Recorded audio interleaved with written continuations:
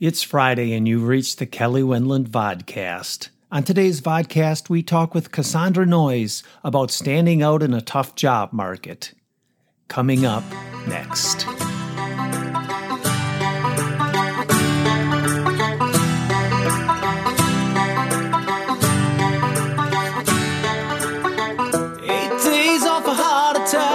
Threw his little dog in a gunny sack, and his goldfish down the toilet bowl. Put the topper on his old Ford truck. Kelly Wendland Vodcast.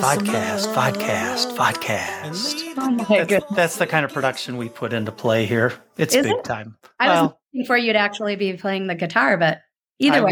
I would have, but that's a little slightly more polished version of an intro than me just picking on a guitar. How's your day going, Casandra Noyes? Great to have you on the program. Thank you. It's going good. It's been busy, so that's always a positive, right? Yeah, it is. It is positive, and that's why we're here today, is to talk a little bit about the market. And it's good that it's busy, and I feel like I'm busy too. But I also recognize that it has been a downturn for most of us. We've been lucky at Logisolve, I think comparatively, but overall, still the market. When you talk to competitors, the market has been very difficult, and you see that with availability. Are you seeing that same thing? Absolutely. I think, like you said, Logisolve has been doing well. I think, the recognition we've gotten this past year has been amazing, especially making the Fast 50 last week was awesome. So overall, you'd like to say, okay, yeah, everything's going great. But at the same time, to your point, the economy and the market are definitely changing. And I have a friend who's in real estate who said, and I think it's comparable to our business, is that they've never worked so hard for such little results. And so, I think that's probably, it's not that you're not getting results, and we're still getting results and we're still getting wins, but you're working much harder to get those. And there's a lot more competition out there and a lot more tighter budgets. And so I think that makes everything a little bit more difficult. But yeah. How do you think it compares? You and I have been in the industry about the same amount of time. How do you think it compares to the other two that we've went through for the IT? People in other industries laugh probably because we've only been through two of them in our pretty good number of years in IT. But how do you think it compares so far? Yeah. I always say, like, the best predictor of future behavior is past behavior. And I think, in my opinion, so far, the last two actually seem to be a little bit worse. I don't think this seems to be as bad because there is still money being spent. I think maybe it's being spent differently, and maybe they're looking for a little bit different level of resource than they have in the past. But I don't think there's no jobs out there, which I think we kind of saw a little bit of in the past, right? So far it feels a little bit better. We'll see how that all plays out, though. But you have to adjust.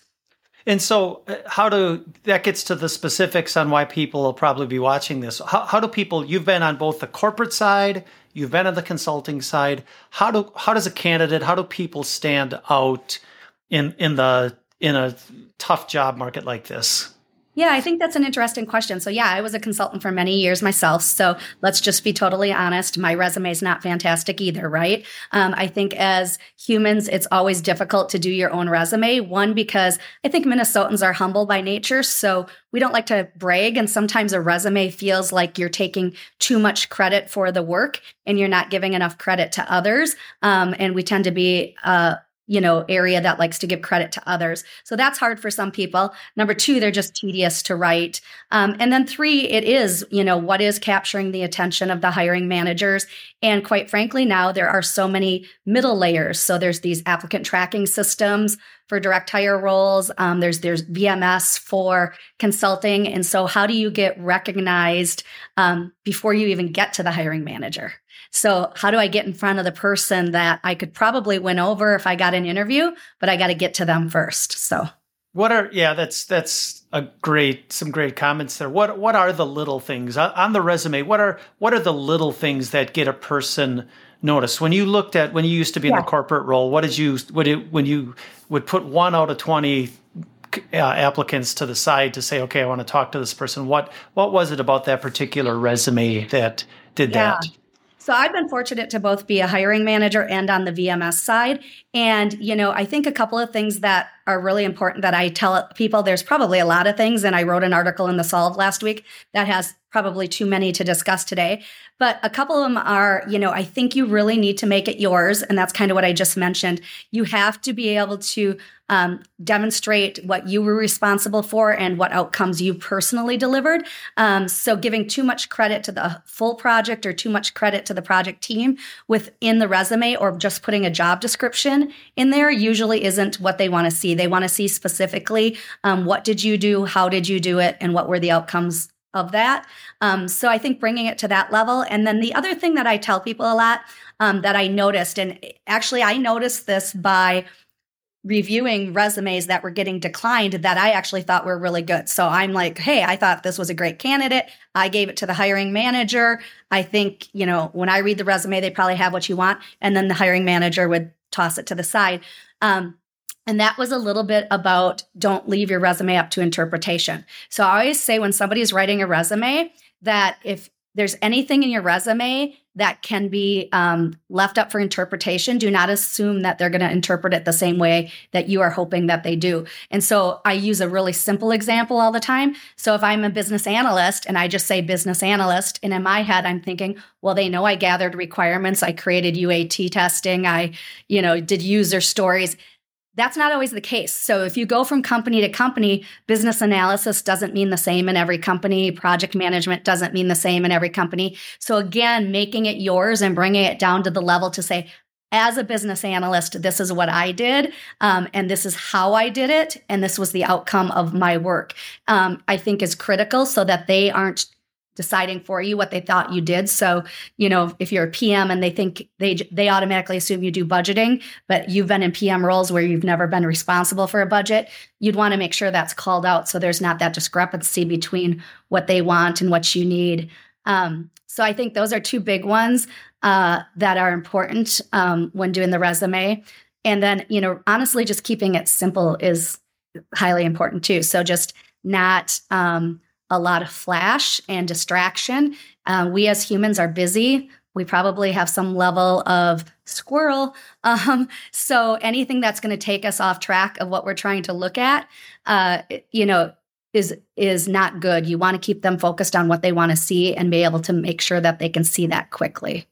So how about putting your energy into different mediums? How the resume, obviously people just don't like.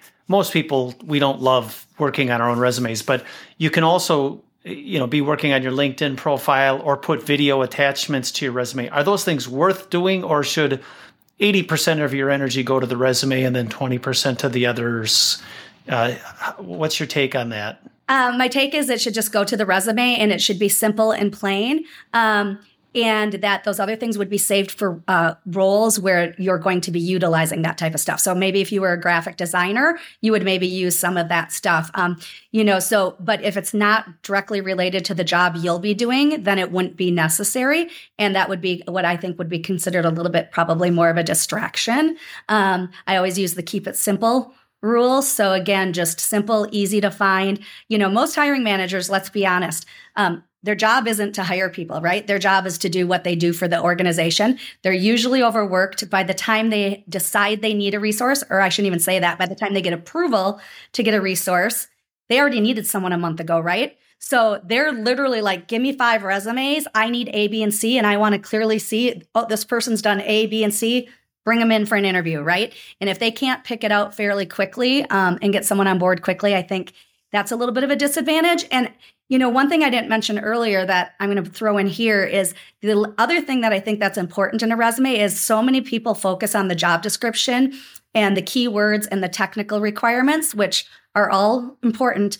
But I think we're seeing a lot of managers want to feel for the soft skills. So they want to know who you are when you show up to the project, what differentiates you from everybody else that has the same technical skills that you do. So how do you bring more of yourself into the resume? And I know that's really hard. And so, a lot of people do things like the strength finders and all of those. Those are helpful, but you can also just sit back and think, every time I show up on a project, this tends to happen, and it probably happens because I do X every time. And what is that? What is it you bring to every project that you're on outside of your technical skills? And if you can reflect that in your resume too, I think that helps. I've sat in on some manager calls recently, and they're specifically asking that. They're asking tell us more about the soft skills, not just the technical skills. Making the transition from someone that's been a full-time employee for 10 years, 7 years, 15 years, and they want to try consulting, is there a chance, do they have an opportunity? Will their resumes be looked at? And would you recommend they look at consulting as an option? Absolutely. I think their resumes would get looked at. I think it might be a little bit different about how they think about the resume. So, for example, a lot of times in corporate America, when you're going from job to job, they do use your previous job, job description. They do talk a little bit more about the entire project you worked on. And that's where you would want to take the other feedback we gave and bring it down to that level that's more personal and about you and what work you were responsible for and how you did it. But the other thing I would say is big is around titles. So a lot of people in the industry have been in the industry 10, 15, 20 years when they're coming into consulting. A lot of them have been fortunate to be in leadership positions. And all of the things you did in a leadership position are going to be important to that role.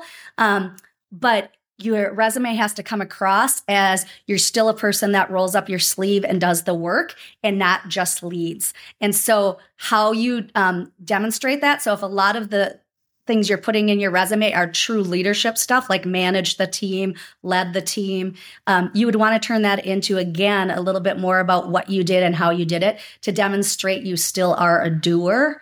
And so that would be my only advice to people switching out of corporate America, because corporate America is very title-based. I would say in consulting, ignore the titles, really look at what is the job description and what are they looking for you to do and what can you bring to that work regardless of the title. And so it's a little bit different lens. And so not focusing on the titles and the leadership titles as much, but more focusing on the work you did would be my one recommendation for people switching over. Casandra Noyes, thanks so much. Great information for everybody out there. As always, it's a pleasure to talk to you. Thanks for your time. And Thank for you. Everyone else out there, you are watching the Kelly Winlet Vodcast. 8 days off a heart attack, threw his little dog in a gunny sack, and his goldfish down the toilet bowl. Put the topper on his old Ford truck, he'd make California with some luck, and leave the godforsaken snow. Singing old John Denver songs, with his little dog barking along.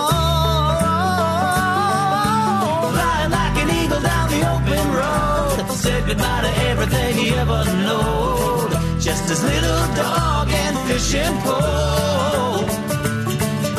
Glad to hear this motor eating India, but happy to be living in America.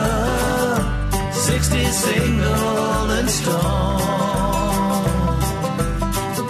and out there on the open road.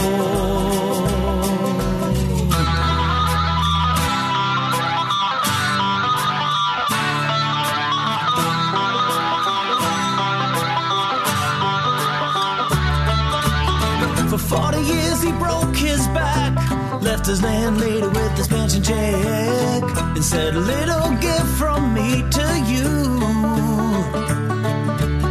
Now he will bitch about the government and how tax money's spent, but still he bleeds red, white, and blue. He spent his last dollars on a new tattoo, a cold case of Miller and a Vegas screw that covers everything he needs. He wouldn't say he's lonely, but he's on his own. A man must walk this world alone when you're 60, single and stoned.